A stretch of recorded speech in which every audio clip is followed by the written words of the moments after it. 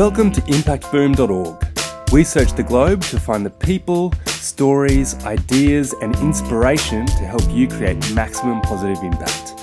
Each week, Impact Boom brings you thought-provoking interviews with world-leading practitioners passionate about creating positive social change.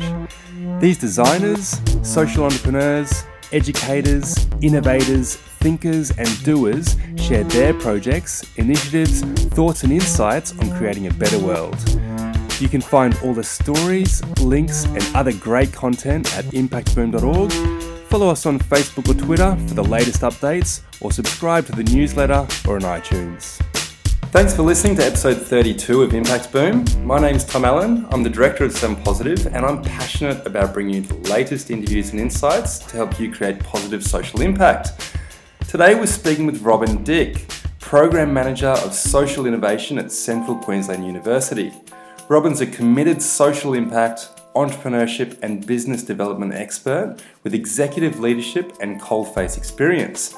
His passions are social innovation and entrepreneurship, social impact, and developing and implementing sustainable strategies. He applies these in collaborative and blended practice to change the status quo and create inclusive, positive social outcomes. His practical work experience encompasses the private, public, community, and education sectors where he's successfully delivered sustainable social, health, environmental, and economic outcomes for communities. So in today's podcast, we'll discuss Robin's passion in using social innovation and entrepreneurship to develop and implement sustainable strategies that create positive social impact. We'll talk about this ecosystem of social innovation and how it's not just all about social enterprise and impact investment. And we'll get some great insights and tips from Robin about the social innovation sector in Australia. Robin, thanks very much for joining us. It's a great pleasure to be here, Tom. Thanks for inviting me. Could you please share a bit about your background, Robin, and what led you to work in social innovation? Of course. Yeah, so what inspired me was I was brought up in a fairly typical Scottish parish. My dad was a minister, and it was my first introduction to an ecosystem of, socioeconomics and fairness and the need to help those next door, as it were. Yep. But yeah, that was a really good introduction. But beyond that, it was really my time at university that got me into it. I can lay the grounding with my father and that parish, but the real interest came when I was at university. And that was during my postgrad. And I was going there to become what I thought would be the next kind of Coca-Cola executive and go and sell it to the world and make a lot of money. But the diversity of that course that I was on in Glasgow was really fascinating. There were maybe about 40 different nationalities on this course, and many of them had come not just to kind of become the Coca-Cola marketing executive, but they'd come to actually use their marketing business talents to implement social good and environmental change, for that matter. And my exposure to those kind of people was really quite inspirational. It was a changing point in my life, and so I turned my guys towards things which I could use my talents towards for a social impact, or to have a feeling of doing something which is good in the world. So with that, I kind of changed my tag. And that saw me kind of identify purposefully where I wanted to place myself. So having graduated from that postgrad, I luckily found myself on this really exciting project about design for Deventure in Glasgow in 1999, and it was was quite kind of ahead of its time in the sense it was a multi-agency collaboration. It was bringing the health board in Glasgow together with the housing associations and the housing department. It was bringing universities together, and it was bringing some of the leading architects and designers in Scotland together at the same time. And all to look at ways in which you can prolong independence for people with dementia in the community. And for someone landing fresh from a change of heart, as it were, and really being exposed to all this collaborative practice, a human-centred design approach, means sitting in hospital wings, watching people with dementia go about their daily task and watching their families come in and be embraced or not, for that matter. It was quite a kind of a revealing and crazy situation to be part of, because it's heartbreaking to watch some of these people be dismissed by their own families. So I mean, that kind of stuff really opened up my eyes to how observing and how being part of a team can really begin to bring about the changes which mean so much to those people who need it, both from the people with dementia in this case, but also the families around them and how it can help them. From that, I mean, I kind of we did some great conference stuff, and that project has now become a bit of a heavily referenced one across the world in terms of dementia and its approach and design, the approach of design to dementia. Sorry. But then from there, I kind of decided I wanted to kind of really get more involved in things, and so I was able to join a project in Edinburgh, having moved from Glasgow to Edinburgh. It's not that long a trip. Just down the road, just down the road. It's a wee train journey or something. It's 40 minutes by car, so it wasn't too harsh a move. But no, they had the opportunity to join the Edinburgh Homeless Project, which again was a international focused project, transnational, European social funded, and they are getting to engage with projects in Denmark, in France, in Greece, and in Spain, and all of us using our kind of experiences with our own homelessness projects to share and to collaborate and work out different ways in which we could engage. And again, with a very strong human-centered design approach, but I think more fundamentally understanding the cross-cultural differences and how people engage with things like homelessness, whereas at the time, in some parts of the European Union were not engaging homelessness in quite a recognised way, whereas others were doing it quite fantastically. So, for likes of Denmark and such like. So that was really again revealing and again opened my eyes to the how you can work transnationally and kind of work towards mitigating things like homelessness, and also recognising that it's not just the observation there; it's actually what's hidden behind the homes that really is the issue there. So it opened up my eyes to the whole notion of the hidden homeless as well. So that notion of not just seeing what you see. Yeah, totally. But then, I kind of used all that, and I got involved in consultancy across a lot of kind of human-centered design approaches, but mostly around community master planning and small to large community projects with things like community sports clubs, aged care homes, that kind of stuff, but also working in education and large school building programs, but in all cases trying to kind of bring new facilities, new infrastructure, new services to communities based on thorough consultancy, lots of workshopping, lots of observation, consultation in terms of one-to-one interviews, group interviews, all that stuff. So that really immersed me in the complexity of community and also exposed me very quickly to the notion of the different delivery mechanisms that can be implemented or kind of embraced. So not just, as you alluded to, not just social enterprise. Very often that's the end game of a lot of substance or investment in a community. So being able to understand the notion of formal groups and informal groups and how they come together and how they're powerful or not. Looking at the multi-agency approach and also bringing in obviously experts and the notion of business as well, and then that kind of blended kind of value kind of approach. Did all that, had a heavy year, came on holiday to Australia and thought, I should maybe be here to get some sun.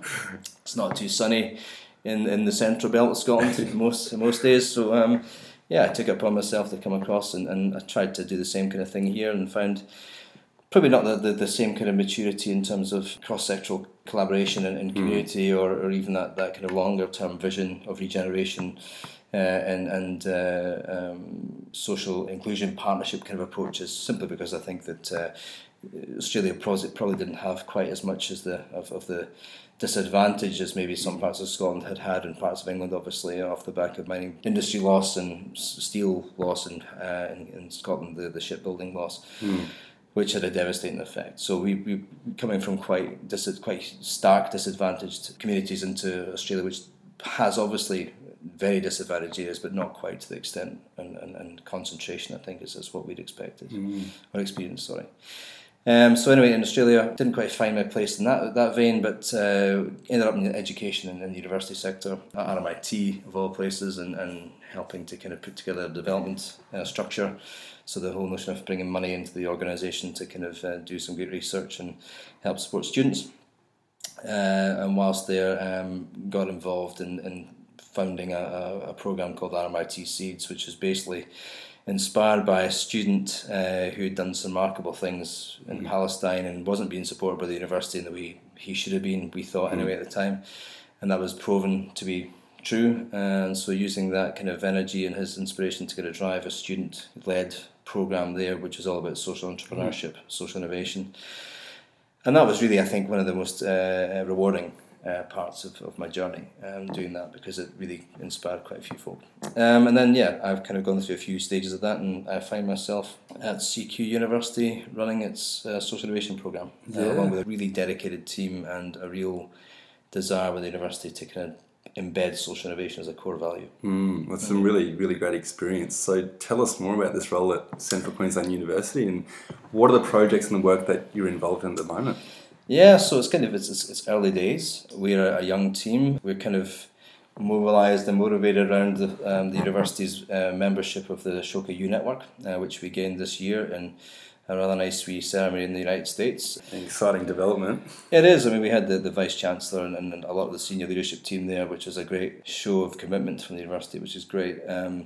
But yeah, I mean, that's just the start of it. We're now beginning to really work hard to embed social innovation as a thing within curriculum. So how do we do that, with making materials available, so case studies, that kind of thing, but also working with our academic friends to kind of help them understand how to apply from a discipline perspective social innovation. And of course, social innovation goes back millennia, so there's a lot of stuff to work with. And just kind of bringing that to bear and making people familiar with that. You can talk about mathematics, for example, and social innovation, it's there. So we're doing that kind of stuff. We're creating what we call a Changemaker program, which is an entry-level program for students, so they enrol at the university, and then between that and landing at campus, they'll undertake this modular approach and get to understand the basic understanding of what social innovation is in terms of things like the different formats, social enterprise, cooperative movements, people-led movements, that kind of stuff. They'll talk about trends, mega trends, wicked problems. They'll explore themselves, self-awareness, where they potentially land or don't, because not everyone will. But there's that, and then we're also looking at how we engage students extracurricularly, and we're doing that through a number of means. We've got change champs, and we've got which are students who are represented in each campus to take it forward. We're running studios in communities, so students get a chance to have a live consultancy, working human-centered design experience with community partners. And that's been really rewarding, particularly for international students who get a chance in some cases to meet domestic students for the first time. So that's all great stuff. Yeah, fantastic. So between this experience at Central Queensland University and when we spoke before about you co-founding the RMIT Seeds program, what advice would you give to universities who are looking to develop these types of programs? And what are the typical challenges that you've faced in working in the tertiary education sector? That's a really good question. Well, first of all, you've got to want to do it for the right reasons. I think if you're a university, you could claim automatically that you are a social innovation. You're there to provide, in most cases, free, accessible education. But above and beyond that, if you want to, really have impact beyond, let's say, rankings or numbers of graduates coming out, surely one is to imbue upon your students, or provide your students with the armoury, the toolkit to kind of go out there and make good in the world. So where do you start? You start, first of all, with students who are doing it already, and universities are full of those kind of people. They're often not the ones that are in your face, they're not the ones who are part of leadership programs, they're the ones who are just getting on with it. They're quiet, they're introverted, they're doing it with other partners, you name it, they're there, you just got to try and find them. And if you can find one or two of those people and get tapped into the network, get to do some showcasing, show them a bit of interest and really get to understand what makes them work and what motivates them, and get them to co-design with you, then there's nothing to really stop you. But it's got to start with the students. It's got to be something that they link into, bind with, because they will sustain it. But with that, obviously, you need to provide some structuring.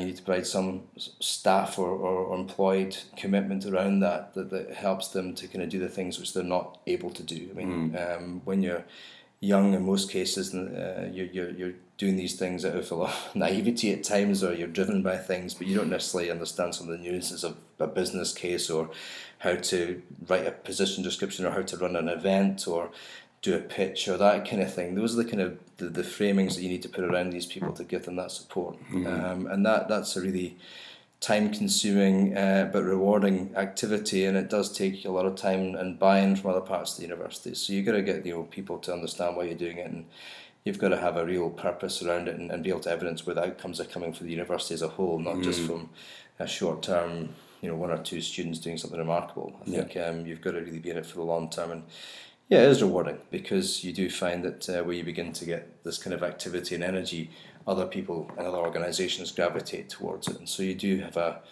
great, and this is the wrong probably approach to talk about the branding element of it, or being the reputation element of the university, driven by the vibrancy and the energy and the goodwill and the outcomes of the students. Yeah, that's some really, really interesting perspectives there, Robin.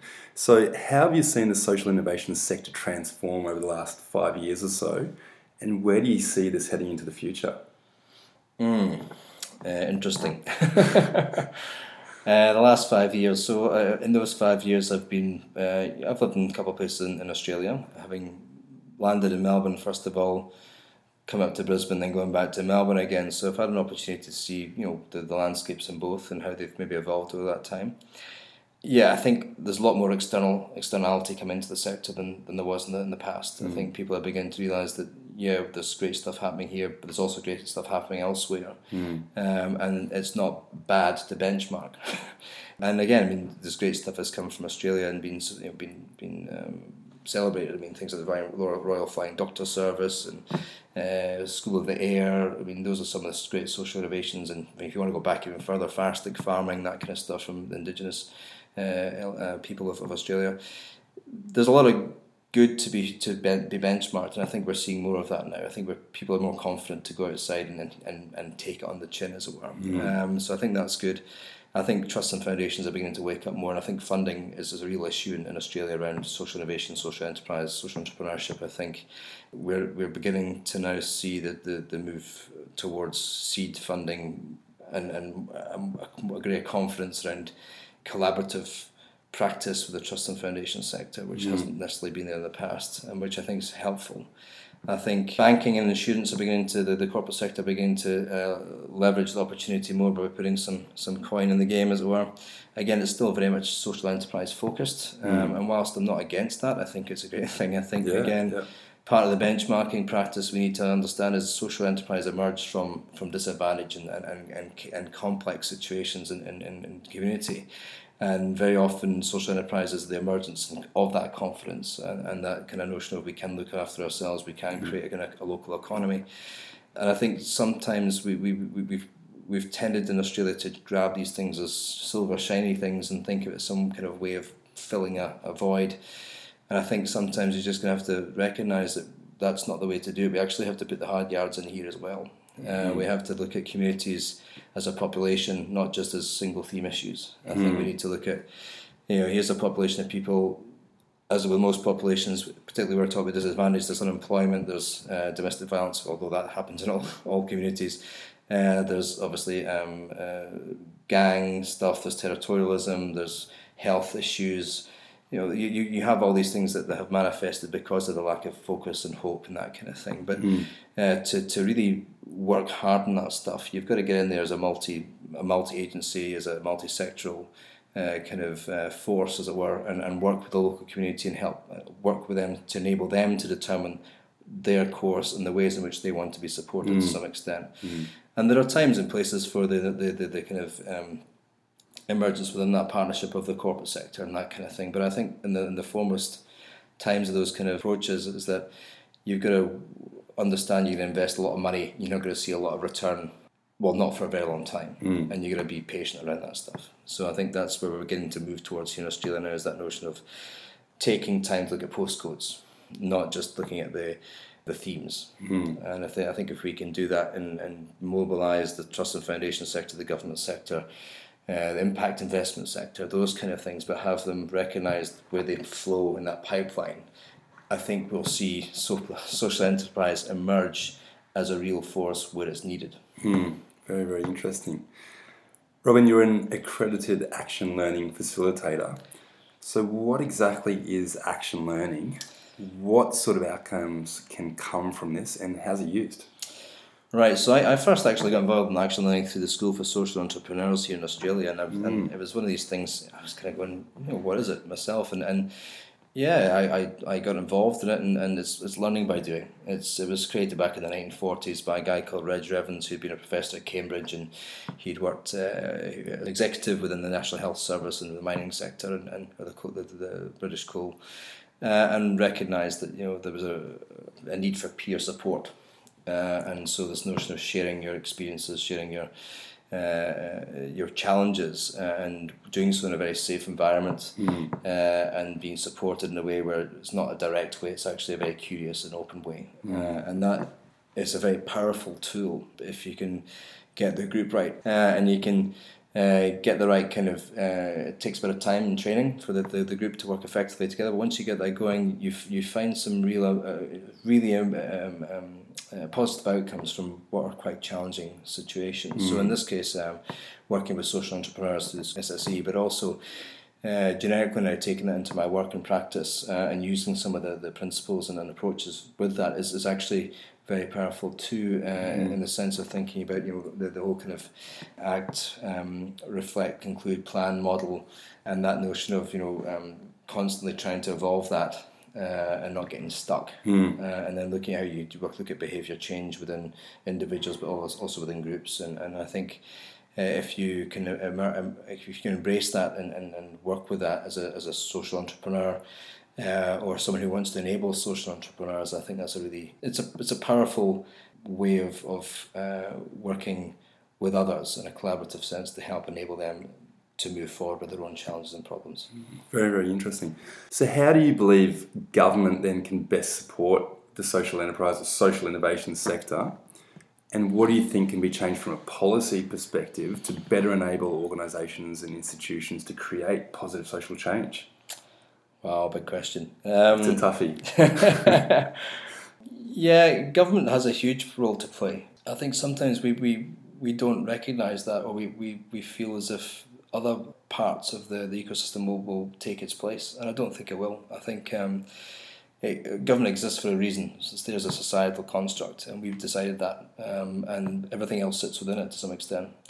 So we've got to see it for what it is, and that it's a way of enabling those within the community who aren't able to sustain at a point in time, or who are marginalised, who are disadvantaged. The government's really there to help support that group and bring them out of that. And it needs to be part of the solution at all in terms of policy, but also in terms of enabling the framework to come about in let's say community, or in terms of populations. Again, how do we ensure that people have a safe place to kind of move out of hopelessness into a greater outcome. Government plays a huge part in social innovation. It provides the legal frameworks. It provides the ability to be protected through welfare.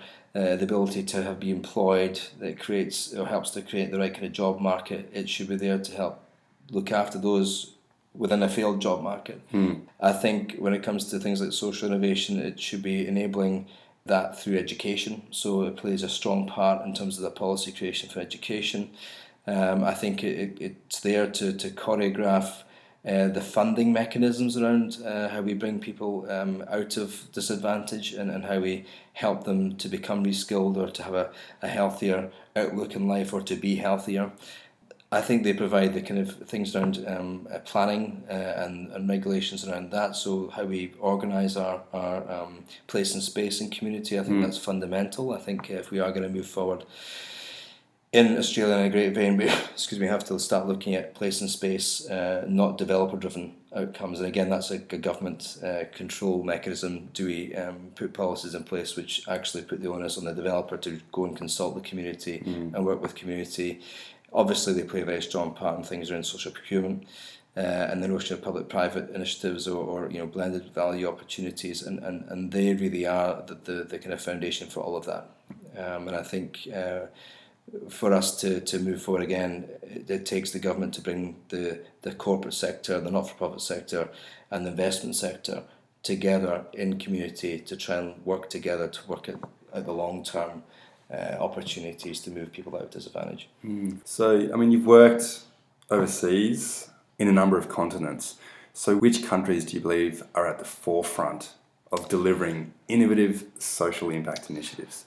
Yeah, well, it kind of always comes back to the Nordic countries somehow, doesn't it? Finland is always there, and rightfully so. I mean, if you look at the historical kind of regeneration of Finland, it was the poor man of Europe in the 50s who had the highest levels of heart disease, suicide, you name it, it was their life expectancy, and it made a commitment. The government at the time, bipartisanly, made a commitment to turn it around. And they've done that, and they've done that through government policy. They've done it through providing the right kind of resources and access to health and well-being, all this kind of stuff. And then obviously education's played a huge part. The other part that they do really well is the whole design part. So that notion of community and bringing people together and thinking about the environment which folk will exist, not for now but also the future. Importantly as well, that they're quite happy to tax people quite highly, and people seem to be quite happy to pay. And that is in itself, I think, shows you how mature their thinking is.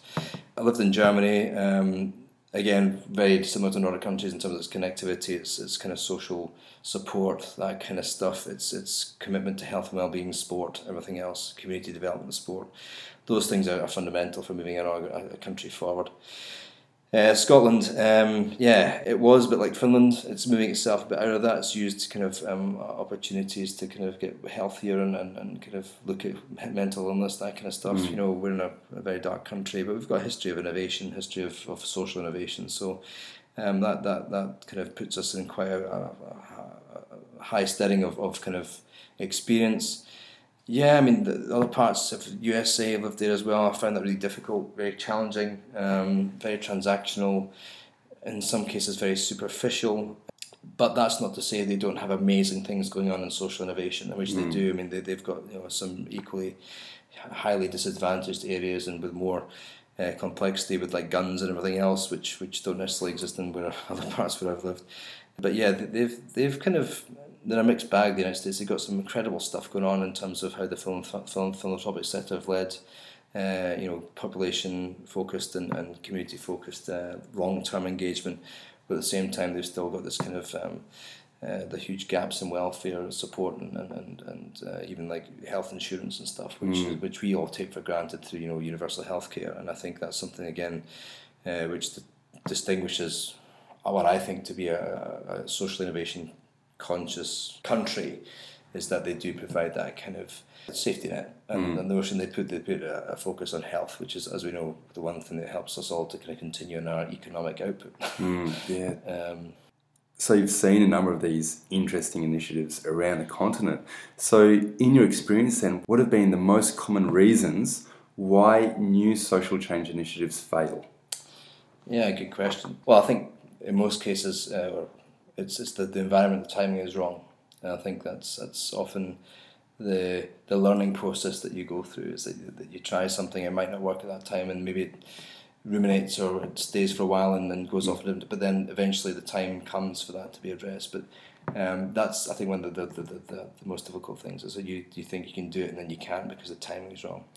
I think access to support and expertise is one one. So if we see the kind of not-for-profit sector just now, this push towards more professional-driven organisations or mergers or that kind of stuff, then people or groups, governance groups, need support around that.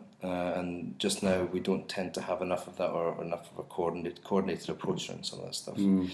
I think there's not enough time. Time's a huge issue. I think that's one thing that, not in terms of timing, but in terms of giving organisations, communities, programs, projects, ideas time to kind of mature, be tested, to fail, but to still stay true to that course.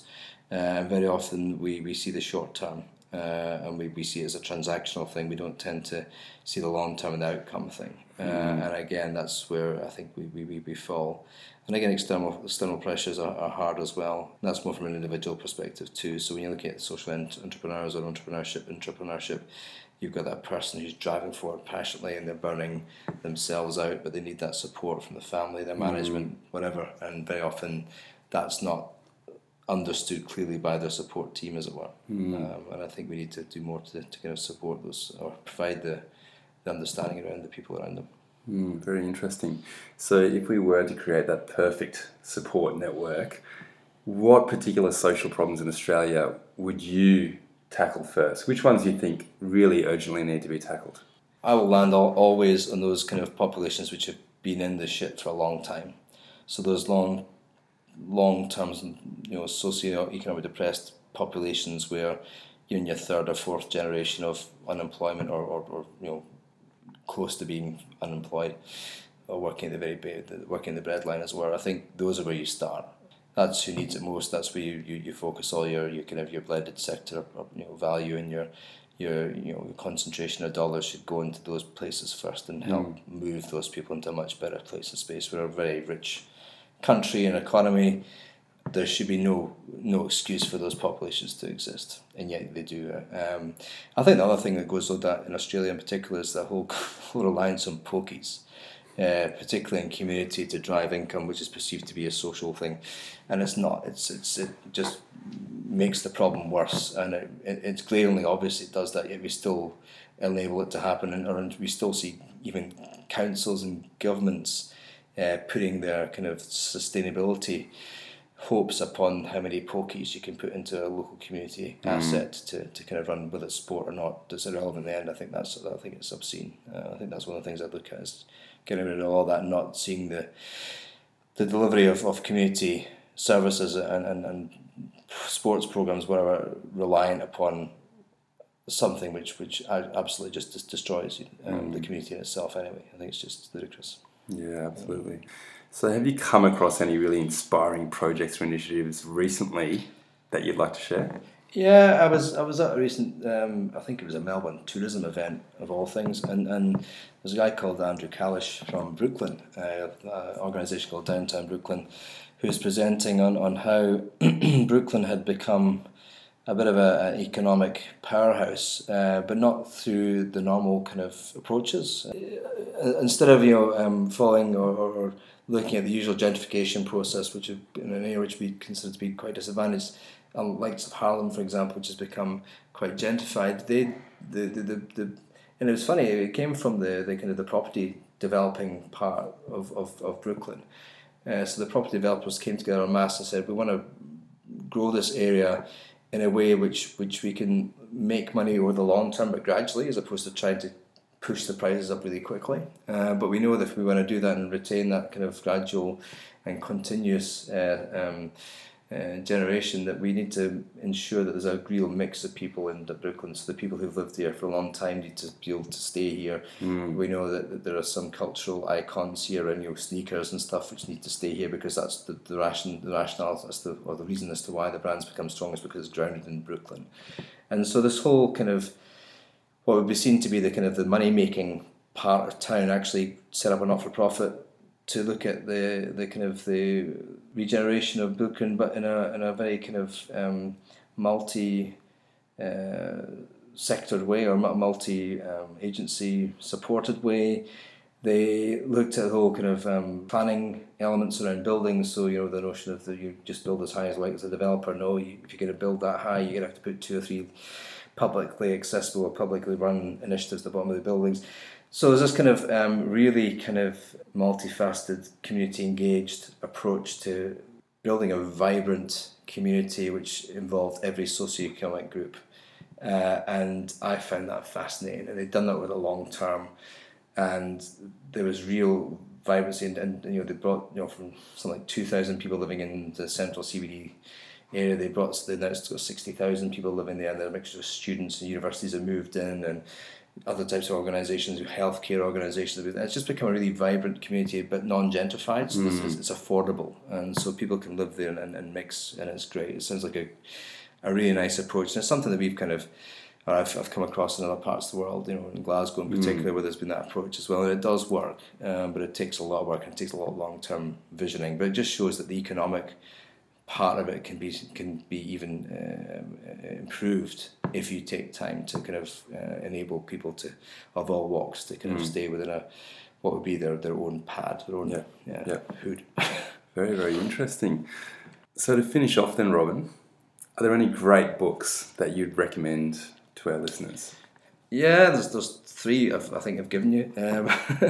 Why Nations Fail, I think is a fantastic book that looks at extractionist economics across the world. It goes back historically to the Spanish and the Portuguese and then the British and the East India Company and all that kind of stuff, and then how those kind of historical elements have brought about a capitalistic approach, which is now starting to see nations fail in some respects, both economically but also in terms of cultural elements. And we're seeing some of that just now, aren't we, through other parts of the world. Brexit, the choice of president in the United States. It's a really fascinating understanding of why particular parts of the world choose a particular economy, and that sometimes that's their choice and sometimes it's not. But in all elements, there's a historical kind of trail that sits behind it, and it's one of these things that makes you realise it's important to know your history. Collapse, brilliant book. That was turned into a documentary as well. I think you're right. Yeah, I mean Jared Diamond, I think he's brilliant. He just cuts into it, and he looks again historically at different kind of cultures that have risen and then failed and collapsed. And there's a really nice chapter in Australia in there which really just highlight the fragility of the landmass we live on, and how important it is for us to recognise things like climate change and working the soil and that kind of thing, agriculture and choosing the right kind of ways to kind of live. And yeah, it's fascinating, great book. And then one that I put there was The Prince in Waiting. I read that when I was like a kid, and it was just this fascinating kind of look at post-apocalyptic kind of Britain and how things have resorted back to very basic living, but then still this desire to have power, and then all the way through there's this kind of secretive organisation which is basically kept all the bad things and is just waiting for the right time, and it's just a very revealing book for a young person to read, and I found it fascinating. Well, stick all of those books to our reading list, that's for sure. Robin, thanks so much for your time and for your generous insights today. We very much appreciate it, and we hope to touch base again in the future. Yeah, it's been a pleasure. Thank you. Thanks for listening to Impact Boom. You'll find links to the initiatives, people and resources mentioned in this podcast on impactboom.org. Please leave your comments below, and remember, we'll be publishing fresh inspiration and insights to help you create positive impact every week on the website, Facebook page and Twitter.